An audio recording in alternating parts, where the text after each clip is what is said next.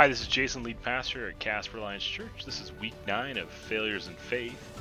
Thanks for stopping by our teaching podcast. This week we're going to begin the story of Joseph. We have a few more weeks left of this work, us working through Genesis. Hope you've enjoyed it. If you'd like to know more about Casper Alliance Church, you can check us out at casperchurch.com or facebook.com/Casper Alliance Church. In this particular episode, you'll hear part of a musical from Joseph the Amazing Technicolor Dreamcoat. Clearly we didn't produce it, but I hope you enjoy it.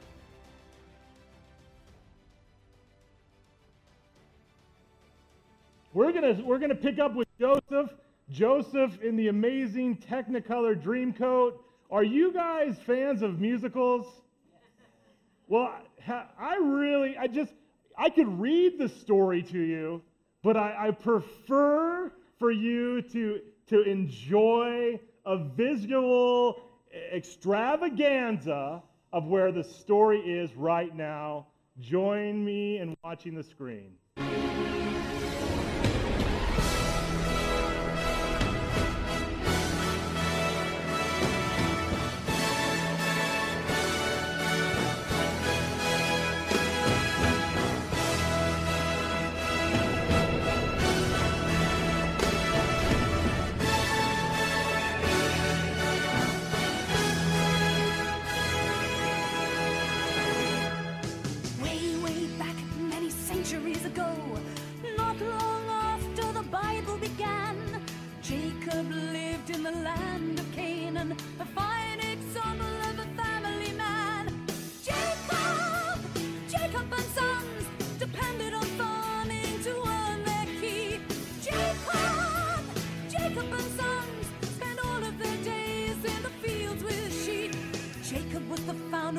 Whole new nation, thanks to the number of children he had. He was also known as Israel, but most of the time his sons and his wives used to call him Dad. Jacob and Sons, men of the soil and the sheep and crook. Jacob and Sons, a remarkable family in anyone's book. Reuben was the youngest of the children of Israel. Simeon and Levi.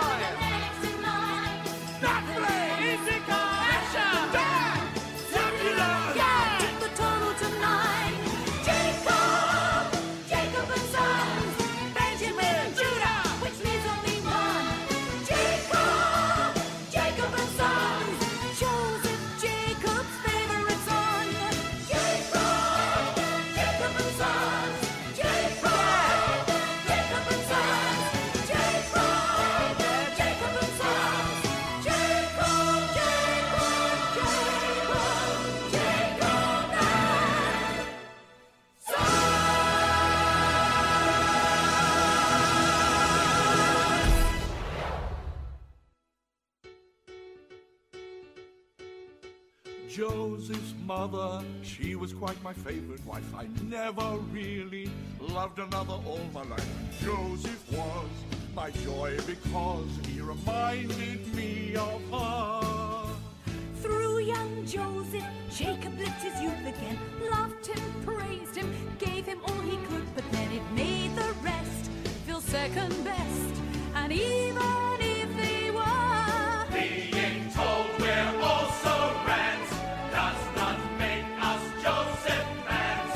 But where they have really missed the boat is we're great guys, but no one seems to notice. Joseph's charm and winning smiles failed to slay them in the aisles, and their father couldn't see the danger. He could not imagine any danger. He just saw in Joseph all his dreams come true. Jacob wanted to show the world he loved his son, to make it clear that Joseph was the special one. So Jacob bought his son a coat, a multicolored coat to wear. Joseph's coat was elegant, the cut was fine. The tasteful style was the ultimately good design. And this is why it caught the eye. A king would stop and stare. And when Joseph tried it on, he knew his sheepskin days were gone. Such a dazzling coat of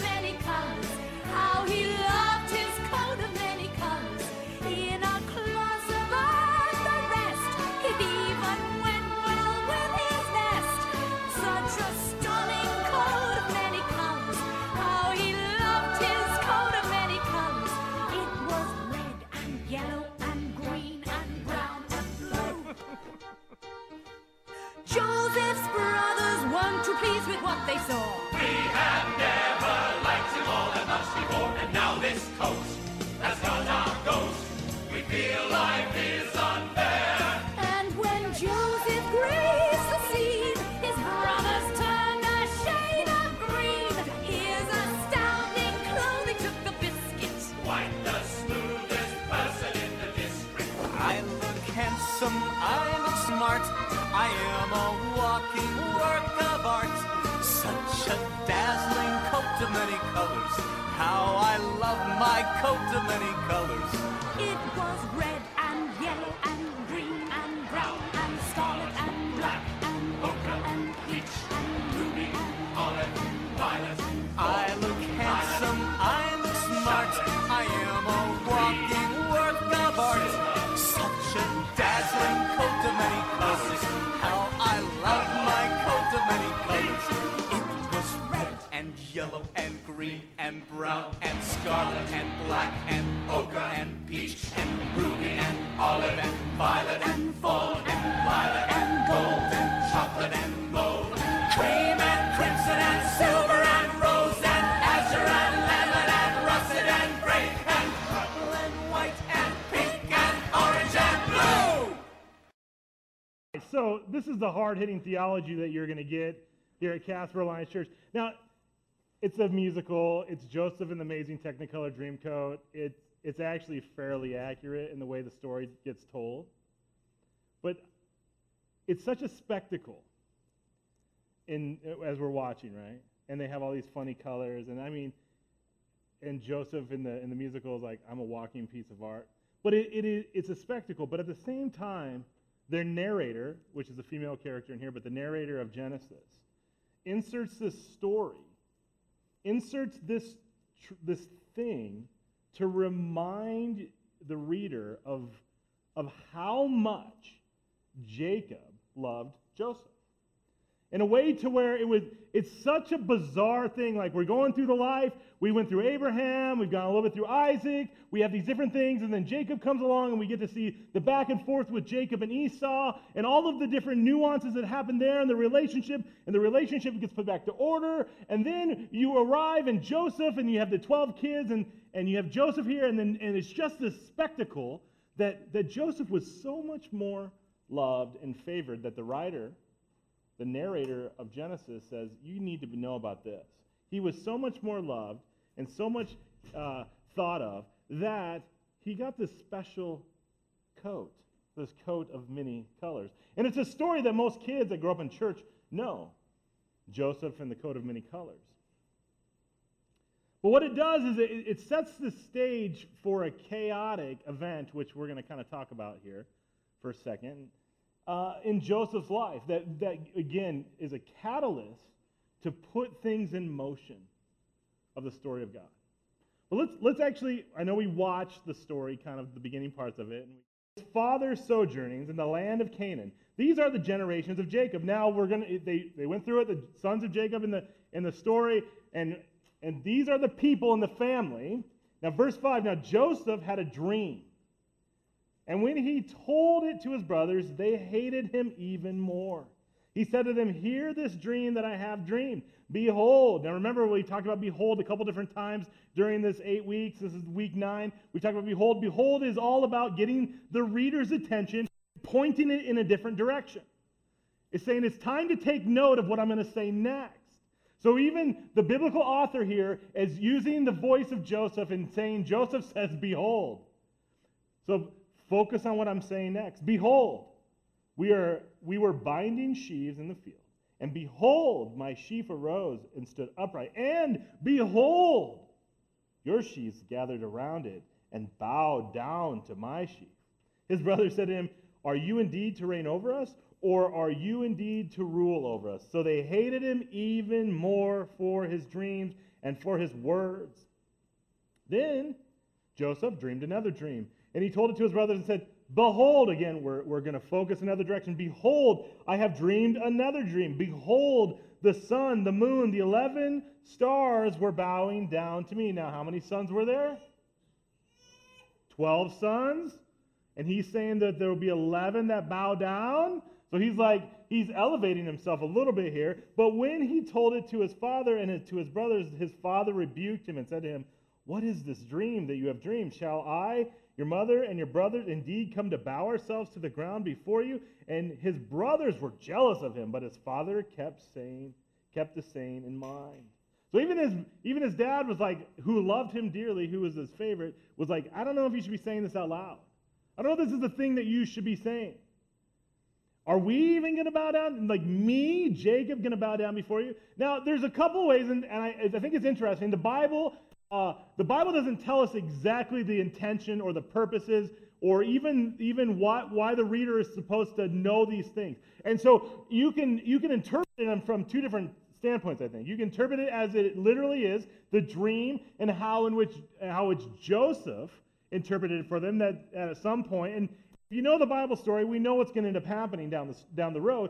You can interpret it as like he's going to actually reign over them, and they're going to bow before him. But on the other side, if you're one of the brothers, or even like if you're a critical reader, like I tend to be sometimes, you look at it and go, "Come on, what's up with his arrogance? Why is he even? Why?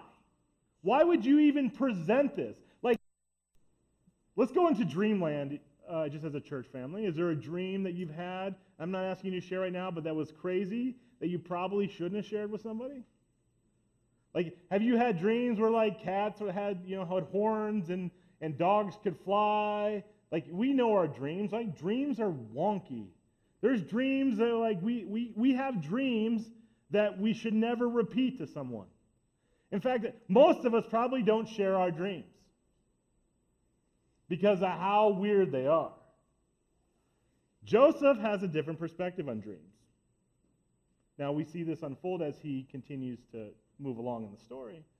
But, maybe it's time for Joseph to keep his mouth shut, to not share his dream, not to invite the criticism. That's another question I had this week. Do we invite criticism by the words that we use? Not just sharing the things that are going on in life, but do we say things that actually invite others to not like us, to invite others to despise us, to invite others to be jealous of us? I am a classical oversharer. If there is a picture of a person who overshares in the dictionary, it is my face. I overshare. As part of oversharing, one of the things that I trip on, or it's a speed bump for me, is I can come across arrogant or angry or even critical. I'm just sharing. I'm just talking. It's not in my heart. It's not in my nature. It's not like maybe it's in my nature, but it's not in my intent. But because I'm an oversharer and I have too many words, there are times in conversations where I'll just dominate the conversation. So it will come across even that maybe I'm not interested in you, or I don't want to hear from you. So there are times where our words are an invitation for others to not like us. And not that our goal is to be liked, but that we are inviting kind of chaos into our world. And I think that if you were to read it and interpret Joseph's endeavor this way, he'd be like, you know what? I'm the favorite. I know that I'm the favorite. I'm going to tell you what I think because I had these dreams that suggested that I'm going to be bigger and better and badder than you guys all are. And so let's just create the scenario right now. I'm 17, I'm the baby, but you're all going to bow down to me. Now, we all know this. I've used the birds in a couple of different stories the last few weeks.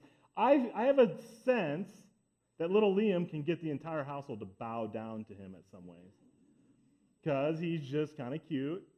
And Chris, bring him up here for a second. We didn't plan on this, but I want to just point something out to you. I'm not even going to talk to him. He's not even going to look at me. You just hold him. But I want everybody to look at his boots. Just look at his boots. If that's not an effort to make everyone bow down to him, then what? I mean, this is Joseph's dream right here. Now, look at what he's wearing. He's wearing a sweater that has a tie printed on it, which suggests I'm the cutest man in the room. I dare you to counter that. Thank you, Chris. But this, in their household, he can get anyone wrapped around his fingers. Am I wrong? Am I wrong, Leah and Nori? Will you pretty much do anything for that little kid? I mean, if he cries just enough. But that happens. The baby always gets away with everything. Is anybody else the baby in the family in here that just gets away with everything? That's how it is. Yes, only child syndrome. I'm married to one of those. They get whatever they want whenever they want. But that's the attitude. But then at the same time, when Chris and Hannah, I'm going to say Hannah because Chris was here for men's breakfast, woke up this morning, she's like, I'm going to dress Liam in a way to everybody's going to go, oh my goodness, so cute. Everyone with little kids does it. We did it too. I'm sure we had the exact same sweater at one point in our lives. And we put our kids in boots too, and everyone loved them. They still do, but we do it. But that's kind of that interesting thing that with little kids, we can prop them up. But if you do it too long, they'll eventually realize that they're capable of manipulating conversations. They're capable of manipulating feelings. They're capable of manipulating and getting things that they want out of it. Not necessarily saying Joseph did that, but as a 17-year-old boy, you can see how if he's being fawned on by his father, who's pretty powerful, pretty wealthy, pretty important in the land, and is kind of famous because of Abraham, and kind of famous because of all of what's been passed down to the land, you can see how the brothers would go, listen, you need to zip it. Now, let's go to verse 12. Now his brothers went to pasture their father's flock near Shechem, and Israel said to Joseph, and remember, who's Israel? Jacob, right? His name was changed. Are not your brothers pasturing the flock at Shechem? Come, I will send you to them. And he said to them, here I am. So he said to them, go now, see if it is well with your brothers and with the flock, and bring me word. So he sent them from the valley of Hebron and he came to Shechem. And a man found him wandering in the fields, and the man asked him, what are you seeking? I'm seeking my brothers, he said. Tell me, please, where they are pasturing their flock. The man said, they have gone away, for I heard them say, let us go to Dothan. So Joseph went after his brothers and found them in Dothan. They saw him from afar, and before he came near to them, they conspired against him to kill him. They said to one another, here comes this dreamer. Come now, let us kill him and throw him into one of the pits. Then we will say that a fierce animal has devoured him, and we will see what will become of his dreams. All right, so some of it is they're giving credibility to Joseph's dreams right here. They're saying, all right, this guy, he's got some dreams. It kind of sounds like it could happen. Now, in ancient times, dreams mattered. In ancient times, a lot of people thought that God spoke, the gods, lowercase with an S, spoke through dreams. We also know that God speaks to people through dreams and has utilized dreams. And so this isn't an abnormal concept. Joseph's not arriving to the family as the baby brother with a new idea like, oh, I'm the first person to spoke through dreams, that has been spoken to through dreams. But even more so, dreams were given a lot of credibility and authority because it was a common thing to have happen in the ancient world. So in some ways, the brothers are going, what if these dreams come true? Let's hedge against that. I don't want to bow before this monkey. I'm not going to lift this little boy up. I'm not going to bow before him. So instead of having to bow before him, let's just kill him. So they're hedging against it. But when Reuben heard it, he rescued him out of the hand, saying, let us not take his life. And Reuben said to them, shed no blood, throw him in a pit here in the wilderness, but do not lay a hand on him. He might rescue him from their hand and restore him to his father. So when Joseph came to his brothers, they stripped him of his robe, the robe of many colors that he wore, and they took him and threw him into a pit, and the pit was empty. There was no water in it. Then they sat down to eat. You know, after a good murder, let's go have dinner. And looking up, they saw a caravan of Ishmaelites coming from Gilead, and their camels bearing gum, balm, and myrrh on their way to carry it down to Egypt. Then Judah said to his brothers, what profit is it if we kill our brothers and conceal his blood? Come, let us sell him to the Ishmaelites, and let not our hand be upon him, for he is our brother in our own flesh, and his brothers listen to him. Let's listen to reason. Now, remember, Judah is the line in which what happens? Who comes from Judah? Jesus. Our Messiah, the one who rescued us, the one who died for us, the owner of that tribe, that line, this is the one that instigated, hey, let's just sell him into slavery. I'm going to be the one to come up with the idea. Let's not just kill him. Let's sell him. So not only can we get rid of him, but we can profit a little bit too. It's just some cool stuff here. Then the Midianite traders passed by, and they drew Joseph up and lifted him out of the pit and sold him to the Ishmaelites at 20 shekels of silver. They took Joseph to Egypt. When Reuben returned to the pit and saw that Joseph was not in the pit, he tore his clothes and returned to his brothers and said, "The boy is gone, and where shall I go?" Then they took Joseph's robe and slaughtered a goat and dipped the robe into blood. And they sent the robe of many colors and brought it to their father and said, "This we have found. Please identify whether it is your son's robe or not." And he identified it and said, "It's my son's robe. A fierce animal has devoured him. Joseph is without doubt torn to pieces." Then Jacob tore his garments and put sackcloth on his loins and mourned for his son many days. All his sons and all his daughters rose up to comfort him, but he refused to be comforted and said, "No, I shall go down to Sheol to my son mourning." Thus my father wept for him. Meanwhile, the Midianites had sold him in Egypt to Potiphar, an officer of Pharaoh, the captain of the guard. Again, as we journey through Genesis here and we're hearing of the stories of failures in faith, we see, because we know or we've been taught the story, and we're going to continue to walk through it in the next few weeks, that the sequence of events had strategically placed one of God's chosen in the business central hub of the world, Egypt.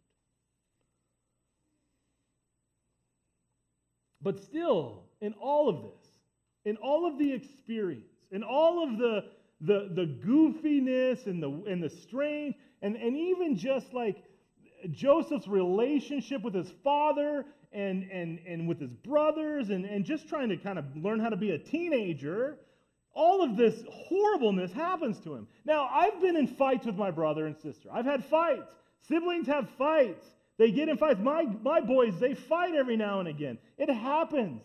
I'm sure if at some point in our life, either my brother or I have said, "I'm going to kill you." But there is no plan, I don't think, where we strategically mapped out how to do it and figure out how to carry it out so that we could rid each other. I mean, it's just like you're in a rage, you're in an anger. But this whole situation is like this sustained frustration and anger and bitterness. And you see how just a little bit of jealousy plants a seed, and it grows. Now, there's a great VeggieTales, but it talks about rumors and gossip. It's called the rumor weed. It's fantastic. But it has a concept of this little thing that starts, that births itself into something that becomes horrible and disgusting and evil. We've had some funny times in kids ministry. I'm calling out all of you kids because I got to deal with your kids. And one of our kids, the Martins kid, one time we were talking, and we were talking about how God loves us, and he I'm not going to say which one. He said, "Well, God loved Hitler too." I chuckled. All the other kids just kind of kept going on. And I looked at him, and I'm laughing, and he looks at me like, "Yeah, God loves Hitler." But what he's saying is so intensely profound and truthful. So intensely profound and truthful that God loves the most wretched of people. But as I thought about that a little bit more, men are evil, and we all know that. Women are evil too. I'm not throwing just men under the bus. But I have this sympathy for really evil men sometimes. I'm not a Hitler sympathizer, so don't hear into that. But I don't think Hitler woke up one morning and said, "Here's what I'm going to do with my life." I don't think when he was 17 years old, he was like, "I have a plan, and I'm going to do this." I think most evil men who find themselves doing evil things and don't wake up one morning and go, "Here's my path to end in destruction."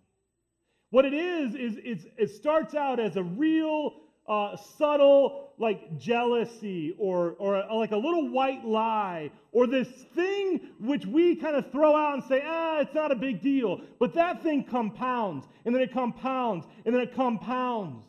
And all of a sudden you look back and 20 years later you've lived this life of destruction and chaos. Now it doesn't void the fact that God loves you.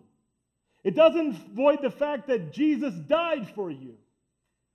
But it doesn't explain, just because God loves you and Jesus died for you, doesn't explain the chaos that you created by making poor choice, selfish choice, bad choice, simple choice, one after another.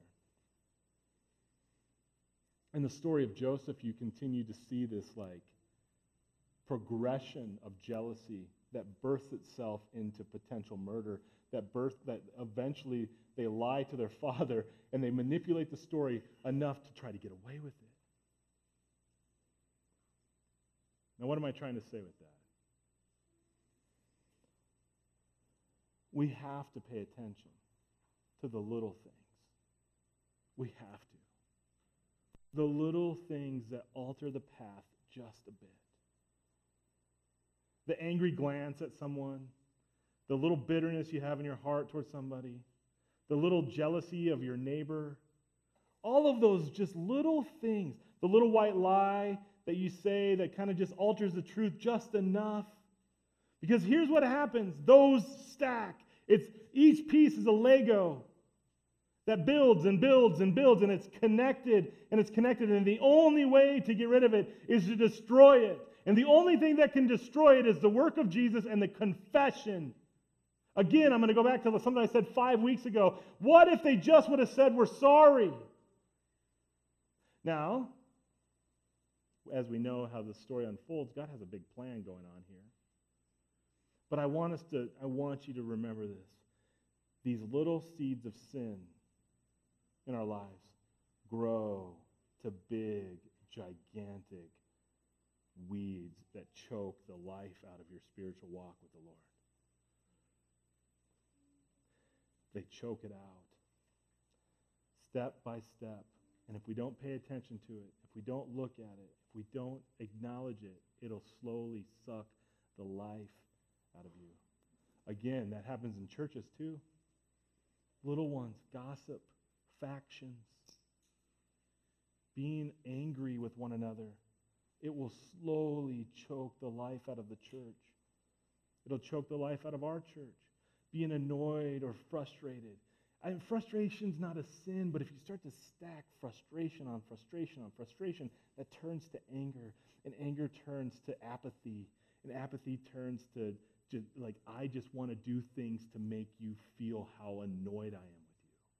And there's not usually a good thing that comes out of that.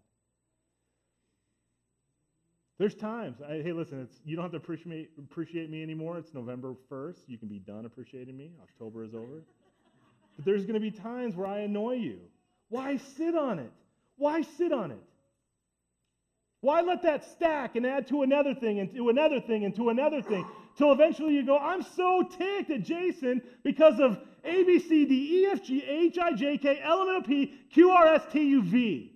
And he hasn't even got to the last 4 or 5 yet, but he's going to get there because he's so frustrated. Just come up and say, like, help me understand. I'm annoyed with you, and I know you care about me. Let's figure this out. Now, that's just you to me, right? But that's happening in the church. You've seen it happen in your families. You've seen it happen here. It's happened here, and it's going to continue to happen here. But if we talk about it, and we bring it out, these little things that build up will go away. They'll be forgiven. They'll be worked through. They'll be dealt with. And we won't look back 7 or 8, 10 years from now and go, oh, how did we get here? Just like the brothers were like, how did we get here? We were so jealous and frustrated. We hated his stupid dreams. And we were tired of this punk teenager telling us how it's going to be. And we're tired of him being loved by his dad. And all of a sudden we plotted to kill him. And not even that. We just sold him. We sold our brother. How do we get here? I don't want to ask that question 6 or 7 years from now. How do we get here? Why haven't we dealt with this? It begs a question now. If you're following along, I have some blanks you want to crank, and here we go. If you have your bulletin, you can whip it out. If you don't have one, there's one back there. We have 3 blanks we're going to crank. How do we deal with this? Here's what we got to do. The first question is we got to ask this question. God, what are you doing? What are you doing? So the story of this morning that Hannah read, Jesus says, what do you want from me? I think it's okay for us to go, God, what are you doing? Say, what's going on? Help us. Now that's an additional question, but like, God, what are you doing? Even putting yourself in that position, God, what are you doing right now? So Jacob, as a father, if he would have been teaching his kids about Yahweh, about the God of Abraham and Isaac, and they would have come to him and been frustrated about Joseph's position and the robe and the dreams and all of those different things, they were like Jacob could have articulated, God, what are you, like, here's what he's doing. This is what God is doing. The boys could have been like, God, what is God doing with this? Why is Joseph so loved? Why are we not loved by, why? What are you doing, God? Ask that question. We need to ask it individually. You need to ask it in your family. We need to ask it as a church. God, what are you doing? I'm not going to drill down too far on this, like 12 seconds. But in a couple days, which we should already be asking the question, there's going to be this thing that happens in America. Maybe you heard about it. Everybody's going to be wearing stickers, and they're going to like... Does anybody follow John Chris, like a comedian? He like put out this picture this last week, like 40-year-old Americans complaining about how everybody gets a trophy. Also 40-year-old Americans posting pictures of themselves saying, I voted. Really funny, right? But there's this thing that's happening. It's called an election. It happens every 2 years, actually. It's not but we're going to vote. I already told the men I'm writing in Calvin Coolidge. He can do it just as good as you can. Right? Now, listen. We're going to throw our hands up in the air, but here's the question that should come. God, what are you doing? What are you doing? Because as soon as you ask the question, what are you doing, you are seeking. You are immediately in a position of seeking. What does Jesus say to his followers? Seek first the kingdom of God, and everything else will be added to it. It's the moment you ask the question, God, what are you doing? You begin to put yourself in a position of seeking. You're already going, I need to figure this out. I want to find out what's happening. So it doesn't matter who you vote for, I promise. But it does matter if you ask the question, God, what are you doing? Because then you're in a position of trying to seek out his work in your life and where you live. There's elections all over the planet. God, what are you doing? Second question. God, can I trust you? God, what are you doing? God, can I trust you? As soon as you ask the question, can I trust you? What's happening in your heart? Sure, you might have a little bit of doubt, but again, you become a seeker. You become somebody that's saying, help me understand if I can trust you or not. And then you start to go through the Rolodex of memories where God has been faithful in your life. And if you're missing those, if you're missing some of those faithful moments in your life, then we need to talk, or you need to talk to somebody else, because I'm sure that as you have a conversation, and if you love Jesus, you will start to have those things come out just as a natural conversation. Like, oh, you just need to be pointed in the right direction. But as soon as you ask, can I trust you? You start to be reminded of all the ways God has been faithful, because his promises are true. And he's always going to show up to those who seek him. I promise he will always show up to those who seek him. And when you show up to ask those questions, he shows up. James 4:8 says what? Draw near to me, and I will draw near to you. It's a promise from God. If you seek me, if you draw close to me, I will return it, and I will draw into you, and I'll bring you close to me. Can I trust you? Put you in a position of searching for the Lord. And then you start to go, search my heart, oh God. What do you have? What do you have? Now, the last one's not really a question, it's more of a statement. It's the thing that you have to say. God, help me to follow. Help me to follow. Before GPS and our silly phones, we had no idea how to get anywhere, right? We didn't know where we were going. I can't even imagine right now like having to whip out a map in like Minneapolis to figure out how to get to certain locations. I did it, and I'm here. I just drove around until I found it. Now we get the little blue arrow that like lets us, we get the whole thing. We can just kind of drive in our cars there, and we're like, It's made us lazy spiritually too. We're just waiting to arrive somewhere, waiting to get there, waiting to show up, waiting till the little blue line arrives at its spot. You're living in between the starting point and the end point. And the little blue line is not clear. It goes everywhere. Help me follow this line, Lord. Show me the line. Reveal the line to me. Help me trust that the line is true. I promise again, as people of God, we're going to find alternative routes to the destination we want to go. And those routes are not going to be fun. They're going to end up in places, and you guys have stories where the route has taken you somewhere else. You thought you were doing it right. You thought you were following the Lord. You thought you were seeking Him well. And all of a sudden, you ended up doing some sort of thing that you didn't plan on doing. It's a little sin that just kind of creeps in and deviates the path just enough over and over again. And as that happens and it's not dealt with, all of a sudden you're trying just to get the Wendy's and you end up in a place where there isn't one. Like a lot of locations on the planet. And all you want is a pretzel bacon pub cheeseburger. And you end up having to have White Castle, which is sweaty steamed meat. And that's disgusting. But you understand what I'm saying?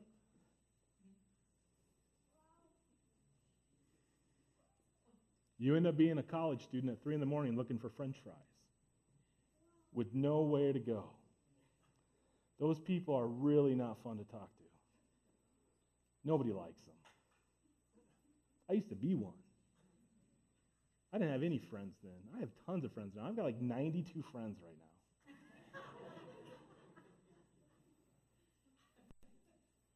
I mean, joke's on you. You're the one sitting here listening to me. You think I'm wrong, but only one person's got up and leave. It was John Weeby. He just walked out a little bit ago.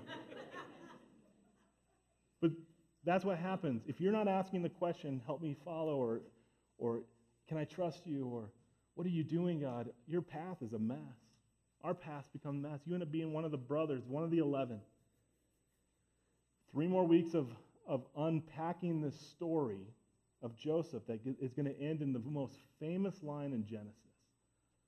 Now, some people think it's in the beginning. It's not. It happens in Genesis chapter 50.